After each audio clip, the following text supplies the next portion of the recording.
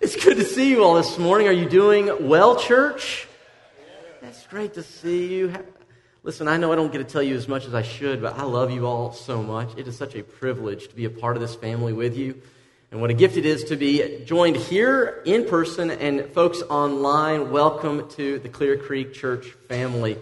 We're in part 3 of a series called A Time to Build, which is looking at the Old Testament story of Nehemiah, a man who was so consumed by the burden of a city that he was compelled to do something about it. And we're using this as a story and as an outline, really, to explain what we're doing as a church, where we're going as a church, and why we're doing it as a church. In fact, today, if you are a guest, I know this is going to seem like insider conversation, today is a great day for you to be here. Because today, we're going to answer some of the questions that people have had about what are we doing ministry-wise at Clear Creek. What does our ministry structure look like? And you say, well, wait a minute, if I'm a guest, why does that matter to me? And here's why. Much of what we are doing is to make you more at home and help you become more like Jesus in the process. And so we're going to talk about that. In fact, today I'm going to share with you our ministry structure, what we are going to do from here on out for the next season of ministry, hopefully answer some of the questions that you all have had and make this as helpful as possible. That's why in your seat, and if you're sitting on it, you might want to stand up and get it. We have notes for you today. On one side are the teaching notes. I'm going to ask you to fill those out as we go today. I think they'll be helpful. Now, with that said, we have a lot to cover, so I'm going to invite you to grab those notes and turn with me to Nehemiah, chapter 2. We're going to get into chapter 3 today as well, but let's begin in chapter 2. We're going to look at 4 things that Nehemiah does, and these are postures of the heart. Last week we looked at the plan that you have, that God may give you to be an influence wherever you are in the city, but today I want to show you what our plan is as a church. But before we can look at a plan, we have to look at some postures. And the first thing I want you to see here is that Nehemiah, step number 1, Nehemiah left his comfort zone. Nehemiah left his comfort zone. Did you see that one little phrase? I went to, what's the name, church, out loud? Jerusalem. You say, well, what's the big deal? He went to Jerusalem. So what? How's that stepping out of his comfort zone? Well, if you've been here the previous 2 weeks, you know that he did not live in Jerusalem. In fact, Nehemiah lived in a place called Susa. This is a part of the Persian Empire. He lived and worked in the palace of King Artaxerxes. He was the cupbearer. You say, what does that mean? It means he had a cushy job. He lived in the best of the best places, ate the best of the best food, drank the best of the best wine, was around the most influential and affluential people in the empire. This was a cush job. And yet, because we heard about the burden he had for the broken walls and the burnt city of Jerusalem, he leaves what is comfortable and he goes over 800 miles from Susa to Jerusalem. Now hear me. This man is a cupbearer. Do you think he had calluses on his hands, family? Nope. He was not a construction worker or a foreman. He had never built anything to our knowledge in his life. And yet he is stepping out of what he knows and what is familiar to help lead, not the rebuilding of a house or a neighborhood, but of an entire city. Here's the thing I want to invite you to consider. Some of the greatest blessings and breakthroughs happen on the other side of your comfort zone. Isn't that true? Let's just do this. Let's play a little game here. Raise your hand if this applies to you. If you are married, would you raise your hand? Congratulations, you've left a comfort zone, haven't you? Men, you know the comfort zone I'm talking about. The comfort zone of, well, the dirty clothes hamper is not a basket, it's any surface. Am I right? Okay? You're now married, and all of a sudden your comfort zone has shrunk to a little basket. And if it doesn't, what happens? You deal with some discomfort in your relationship. Getting married leaves your comfort zone. Let's do another one. How many of you have children? Anyone in here have children? Did you leave your comfort zone, folks? And now you've left your kids over there so you can get a little bit of your comfort zone back right now, correct? Let's talk about this. Okay, you don't have a spouse, maybe you don't have kids yet. What about this one? How many of you just have a pet that requires a little bit of upkeep? You're like, well, I have kids. Isn't that the same sort of... So there are things that we do. If you leave for college from home, you've left your comfort zone. If you move to a new city or take a new job, you've left a former comfort zone, a place where you knew how things work, what to expect, and you've exchanged comfort for the potential of a great blessing or breakthrough. Nehemiah would never have seen the blessings of God or the breakthroughs of God had he stayed where he was comfortable. And friends, you and I, our growth will come in the places where we step beyond our comfort zone. In fact, God often meets us and we see him clearer when we step beyond what we are most comfortable with. The hardest moments in my life have always been marked by a closeness to God because I've stepped beyond what is comfortable. So first thing you see is Nehemiah left his comfort zone. Number two, the second thing I want you to see here is Nehemiah then inspected the problem. He left his comfort zone, but then he inspected the problem. Notice what it says in verse 12. I set out, this is such an interesting phrase. Notice this, I set out during, when? The night. With a few others. I had not told anyone what my God had put in my heart to do for Jerusalem. By night, I went out, examining the walls of Jerusalem, which had been broken down, and its gates, which had been destroyed by fire. Then I moved on toward the fountain gate and the king's pool. These are places in the city of Jerusalem. But notice this, there was not enough room for my mount, the animal he's riding. There wasn't even enough room to get through. In other words, he is up close and personal with the problems, and he sees that it is so broken and destroyed. He can't even get his animal through certain parts. The problem is worse than he imagined. Hear me now. You will never know what problems face your neighborhood or your city from the comfort of your living room. It happens as you are interacting with the people that God loves and God has placed around you for the purpose of you sharing the good news of Jesus, both the gospel, Jesus is Lord, and the obvious evidence that you believe it in the way you care for them. It's worse than you imagine. It goes on though. The officials did not know where I had gone or what I was doing. Why? Because as yet I had said nothing to the Jews or the priests or nobles or officials. Why? Before you're ready to give a solution, you have to know what the problem is. You have to answer some questions. What is the problem? Not just what do you see, what is the underlying cause of the problem? What is happening? And one thing I want you to notice this is the problem of the city kept Nehemiah awake at night. Do you see this? Quick question. What keeps you up at night? Like right now, if you were to catalog the things in your life that keep you up at night, what would you say keeps you up at night? Now, there are two reasons to be up at night. One is because you're worrying. The other is because you're working. Now, if you wake up and you are worrying, here's what you do. Pray to God. Go back to sleep. Don't stay up. If you are working, you pray to God. And if you need to, keep working. Some of you right now are working on things that are so important, it keeps you up, not out of worry, but out of a dedication to what needs to change. I want to show you what has kept the leadership of this church up, not for a few weeks or months, but years. In fact, we talked a lot about this stuff a few months ago when we did the series on the disappearing church. Do you remember that series just a few months ago? We talked about 4 major things that are happening in our culture and in our churches around the nation that are disturbing. Let me show you what's keeping us up at night. Right now, over the next 15 years, our city is going to grow by about 53,000 people.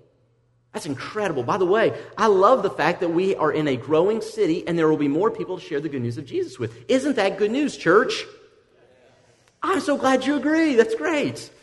So we have a city that is growing. You say, what's the bad news? Even though population numbers are growing, church affiliation over the past 25 to 30 years has dropped to an all-time low. This is just, by the way, talking about affiliation. This means you may not go to church, but you say you are a part of a church. You see the difference?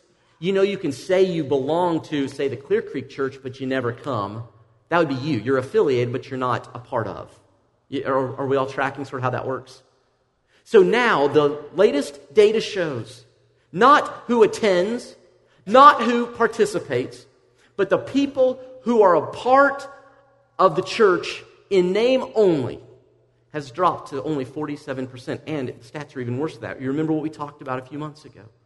4 major, well-respected sociologists and statisticians who have looked at what's going on in our country have said this. They have said, this is Christian Smith, David Olson, Christine Wicker, and the Barna Group, have all come to the conclusion that the number of committed Christians is not 47%. It's not 40%. It's not 20%. The number of committed Christians in America is between 7 and 9%. And we are a Christian nation? Hello. And you want to know, not only are we shrinking, but you want to know the group that is leaving the very fastest?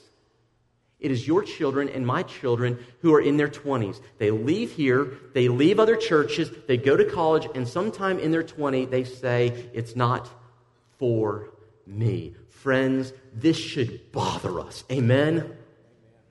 Our kids, the next generation, our neighbors, our city is worth more than our indifferent attitude. And I must confess, too often I'm more interested or concerned with what happens here on Sunday morning than how God is working throughout the church, throughout the city, throughout the week. This should bother us, family. Because when you see walls broken and cities crumbling, the response of those who have been touched by the Spirit of God is to say something has to change, somebody has to do it, and I am that somebody. In fact, he goes on, he says, okay, we got to do something about this. So number 3, Nehemiah invites others to join the mission. Notice he doesn't do it all himself. Instead, he says this, then I said to them, these are the Israelites living in the rubble. By the way, we are Christians often living in the rubble of our city, so this applies to us. He says, you see the trouble we are in. Friends, do you see the trouble that the American church is in? Jerusalem lies in ruins, and its gates have been burned with fire. It's not enough just to report the news. Notice what he does next. Come, let us rebuild. Not just me and you all watch. Not just you and I tell you what a good job you're doing. Let all of us rebuild the wall of Jerusalem, and we will no longer be in disgrace. I also told them about the gracious hand of my God on me and what the king had said to me. And so they replied, let us start rebuilding. And so they began this good work. He says it's too big for any one of us to tackle the problems facing this generation. And friends, what we're facing in the city is far too great. What you're facing in your own homes is far too great. We need each other. Last night, our dear brother Bobby, his sister passed away. That is a family issue. And when I say family, it is not just his family, but all those who love him. We now rally to Bobby. Amen? By the way, just a show of hands, how many of you have had Bobby or Carol show up to a family or a loved one's funeral at some point? Just go ahead, put your hands up real high, look around. And by the way, at the second service, those hands will be double. So when we talk about we do this together, it means we do all of this together, family. We celebrate the wins, we mourn the losses, we push on towards the goal that Christ has called us to. Amen? We do this together. They started building. And so I want to share with you what we're going to do and how we're going to do it, because here's the reality. In years past, the way that the world worked, the way that the church worked is if you want to be a part of the church, what do? You go to the church, right? Every Sunday night. How many of you, by the way, remember Sunday night services? I remember it because that was the only time that the preacher would let us, who could not sing, get up and lead songs. I loved it. No one else did, but I did. So you go to church if you want to be encouraged. You go to church building if you want worship. You go to the church if you want to be instructed. You go to the church if you want child care. Some of us still do that, don't we? But here's what we've just seen. The world is not coming to the building, which means the church has to go to the world. This has always been Christ's call. Matthew 28. Therefore, go and make disciples. So before I show you what we're going to do, you need to understand our operation, our thinking is shifting. Yes, we will continue to gather. This place will become more and more a training center for the purpose of launching us out for the mission of God. And I'm going to show you how we're already in the middle of that and some of the ways that I'm really excited that we're pushing into that. So grab that sheet of paper. Here we go. I want to walk you through that triangle. You're like, what is this? Are we building the pyramids? Yes and no. Let me show you what we're doing here. By the way, this is you in the city. We'll move on, though.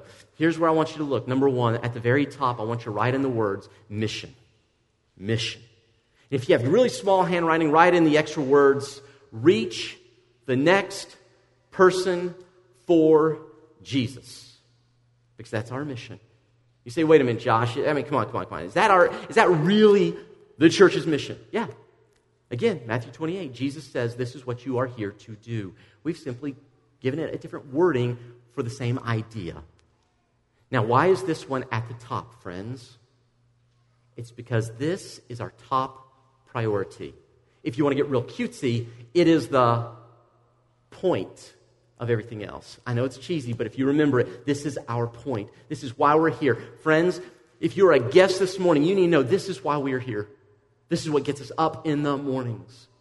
In fact, there's this curious little phrase in verse 1 of chapter 3. I don't know if you noticed it, but notice this. We're told as they begin the process of building, it says Eliashib, the high priest, meaning he's the priest over all the other priests, and his fellow priests went to work and rebuilt say these two words with me. Ready? Sheep gate. They dedicated it and set its doors in place. You say, why is that a big deal? Scripture is inspired by the Holy Spirit, correct? All right, let me just answer it for you. Yes. The Holy Spirit of God inspired men and women to write down what we now hold as sacred text. Things are in there for a purpose. What you need to know is this is the first place that was rebuilt in the city. Jerusalem, we'll look at this in next week and the week after. Jerusalem is a large area, or there's an area with a large wall around it with 12 different gates throughout. Near the north is the sheep gate. The sheep gate is where, during the religious ceremonies, they would bring all of the sheep that were possibly going to be used for sacrifice. They would march them through the gate outside the city, and right there were some pools. They would shear the sheep, take off all the wool. They would then put the sheep in the water, clean them up, and then they would inspect them for any spot or blemish, and only the perfect sheep could be used as sacrifice for the sins of the people. Centuries later, after this, there's a man named Jesus Christ who comes on the scene. And we are told that every time he either enters or leaves the city, with only one exception, every time he comes through, we're told the sheep gate. Why? Because Jesus Christ is the Lamb of God who came into the city proclaiming the good news, left the city. In fact, many scholars believe this is the gate through which he went, leaving the city, carrying his cross to Calvary. Because Jesus is the one who brings life through his death. He is the perfect Lamb of God, inspected, shown to be perfect, and died for you and me. The reason it starts with the sheep gate is because the mission is always to bring people to the Lamb of God and through the gate of his blood. Are you tracking with me? This is why it's our mission. And what we do as a church has to adapt and adjust to always fulfill the mission for which Christ has called us. So how are we going to do this? Let me give you the two things that sit under this. By the way, everything we do, each level supports the one above, is the way we think. Missions at top, there are two things we're going to do as a church, and we're going to focus exclusively focused on these two things. Number one is Sundays, and the second thing is groups. Now, we're going to rename them. I'm going to give you that next week. But here's what you need to know.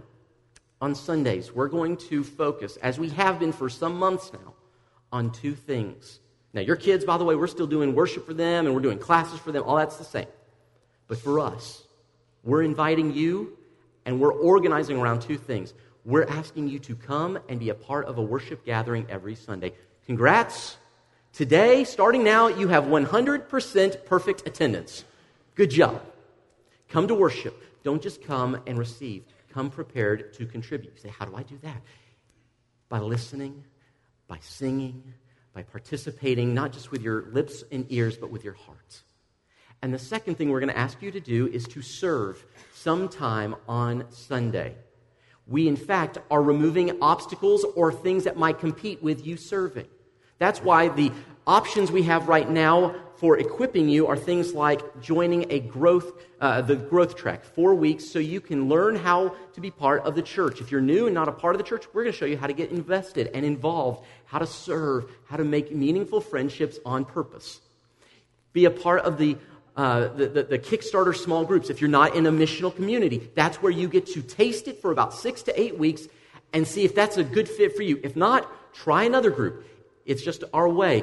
What we're doing is these are short-term options, so you're not stuck in there forever, but you can come out and serve the body. You say, why are we focused on service? It's because that's what Jesus focused on, friends. Do you remember what he said? For the Son of Man did not come to be served, but to what? Serve.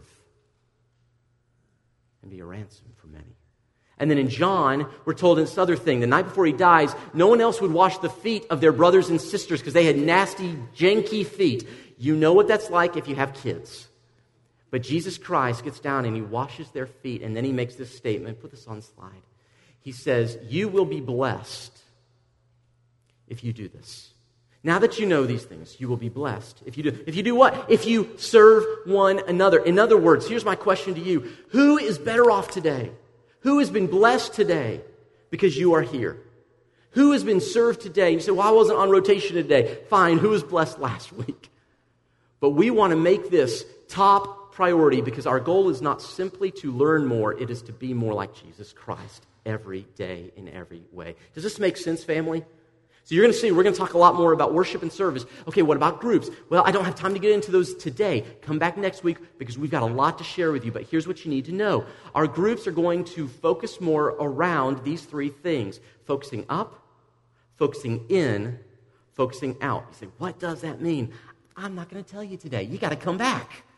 But we're going to talk about it next week because I think for some of you, you have not been a group because you're like, it sounds boring, lifeless, purposeless. I don't think I want... Next week, for so many of you, you're going to say, how can I be a part of that? So you come back, we'll talk about it. What I want you to see, though, is this line supports the one above. What we're doing here and here is to support what we do here. Now, you say there's one more section. Very good. The final section, and what we've already begun doing, is we are going to continue offering periodic, action-oriented, obedience-based discipleship training, seminars, and workshops. These are to help you become more like Jesus, where you live, work, and play. That's what these are. You say, well, what does that look like? Well, guess what? We've already done a couple of them, and we're scheduled to do a whole bunch more. Here is the remaining year's schedule. So in June, we had Discover Your Spiritual Gifts. That was a one-night workshop to help jumpstart the process of figuring out how God has gifted you so you can serve the church and save the city. That's what. In July, right now, we're going through a series called How We Got Here, looking at the history of our movement, the Stone Campbell movement, the Restoration movement, because where we came from is really kind of tied into where we're going. And in fact, we're going to be dealing with a lot of interesting things over the course of the next 3 weeks. And then in August, we're going to have a missional communities workshop. You say, missional communities. Yeah, that's what we're calling our groups. So we're going to train you on how to do it, but it's not just training. It's like, why? What? It's going to be a lot of fun. You need to be a part of it. It's going to be a great time. In September, we're going to help you raise your parenting IQ with raising disciples at home through a parenting class. And if you're like me, I will take advice from almost anyone because I want to do a better job of ensuring that my kids love Jesus when they leave home. And then in October, we've got a very practical way of inviting people into a discipleship relationship with you. It's our discipleship diamond. We're going to walk you through it, but it's to show you how to be a disciple maker and a disciple wherever you are, wherever you go. And finally, in November, I'm going to teach you how to study the Bible. This is going to be a perennial study that we do because studying the Bible is important to Christians. Is it not? Yes. 3 of you agree. That's wonderful. It is. So we're going to talk about it. Now, this is our missional structure. This is what we are doing. And I'm convinced of this.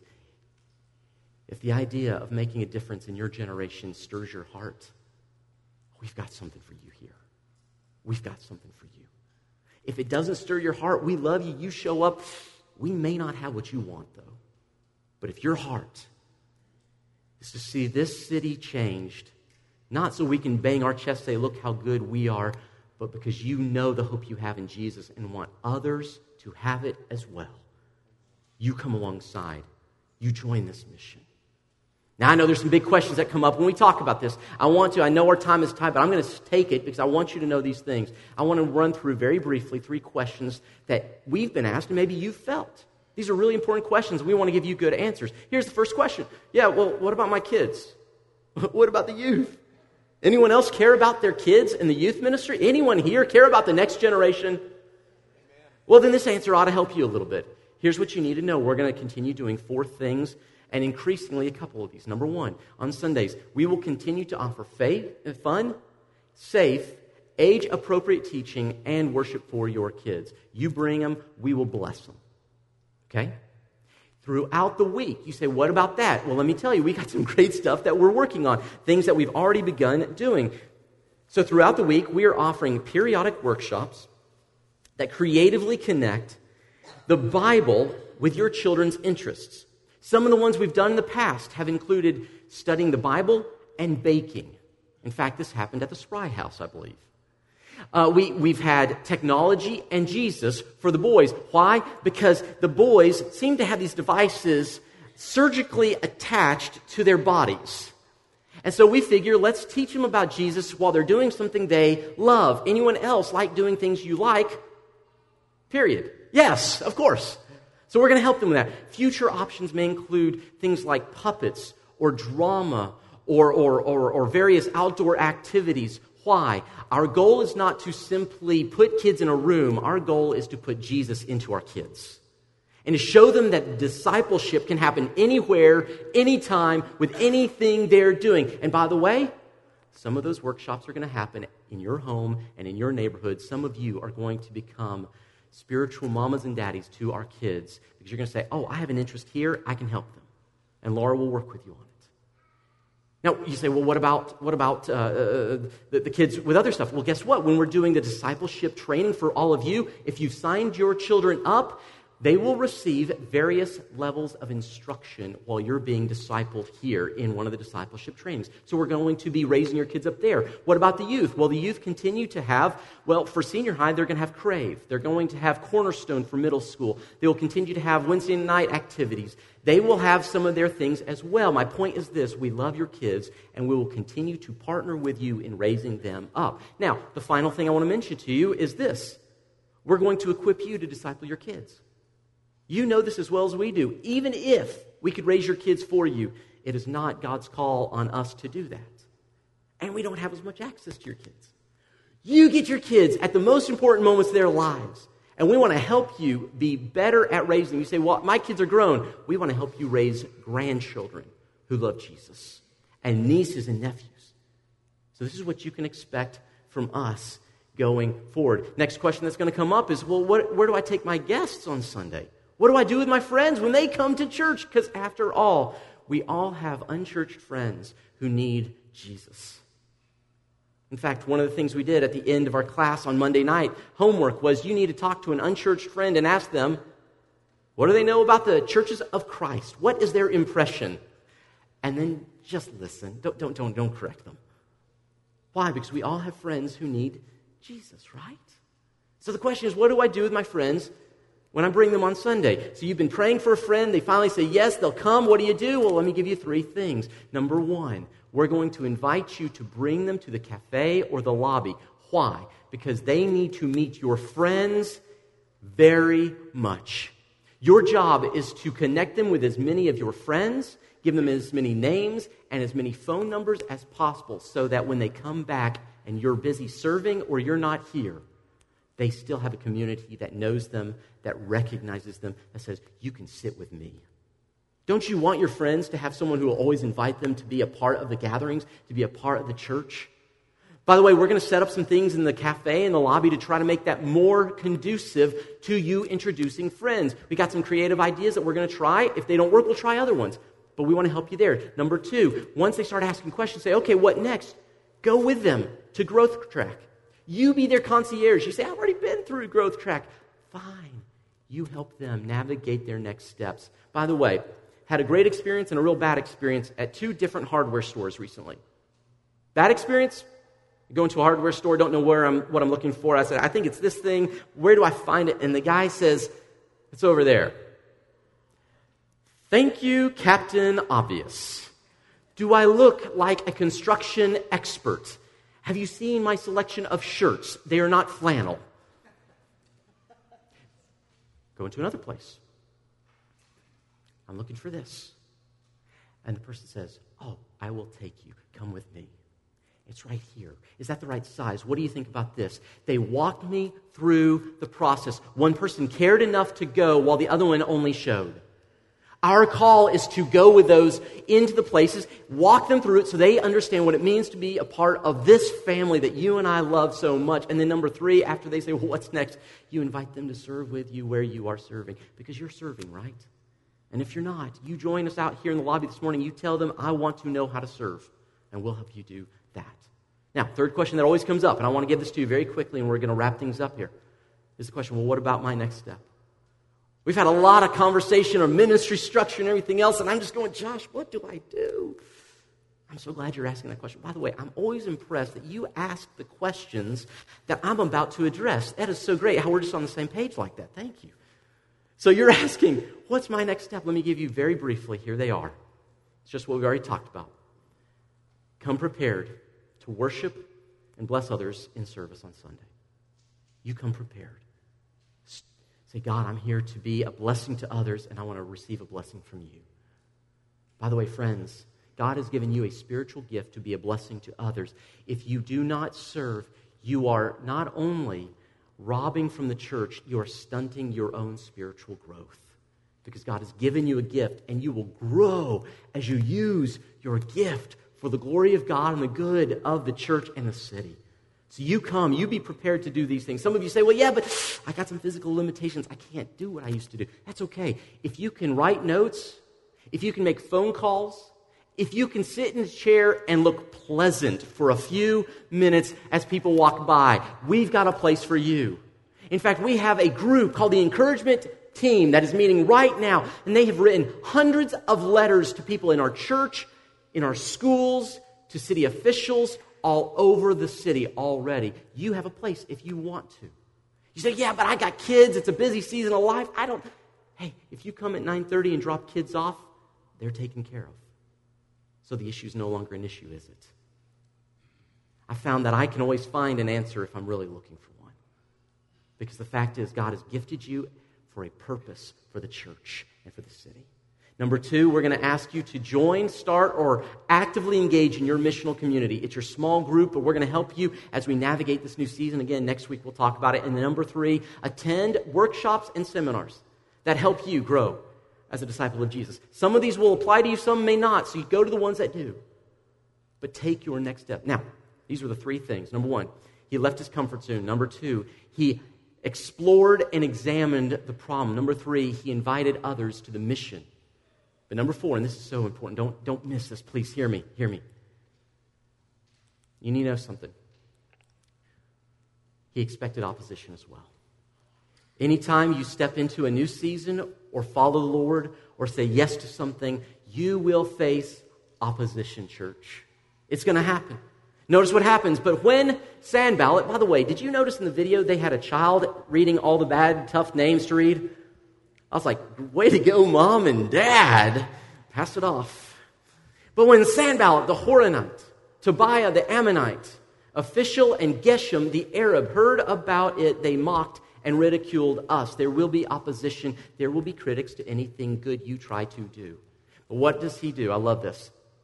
What is this you're doing, they asked. Are you rebelling against the king? So they're trying to scare him a little bit as well. And notice Nehemiah's response, 2 responses. And by the way, in 2 weeks, we're going to talk about what to do with critics, because you're going to face them. We're all going to face them. We're going to talk about how to answer criticism and critics in 2 weeks, but I want to show you just 2 things they say. Number 1, I answered them by saying, the God of heaven will give us success. God is in control, and we trust him with what we're doing. we're going to listen to him. And number two, notice this. We, his servants, will start rebuilding. They did not let the critics, they did not let the dissenting voices stop them from doing what God had called them to do. Friends, don't you dare let a couple of naysayers keep you from stepping into what God calls you to do. The mission is too big. The opportunity is too great. Heaven is too wonderful. Hell is too hot. And eternity is too long for a few voices keeping us from doing what God calls us to do. Amen.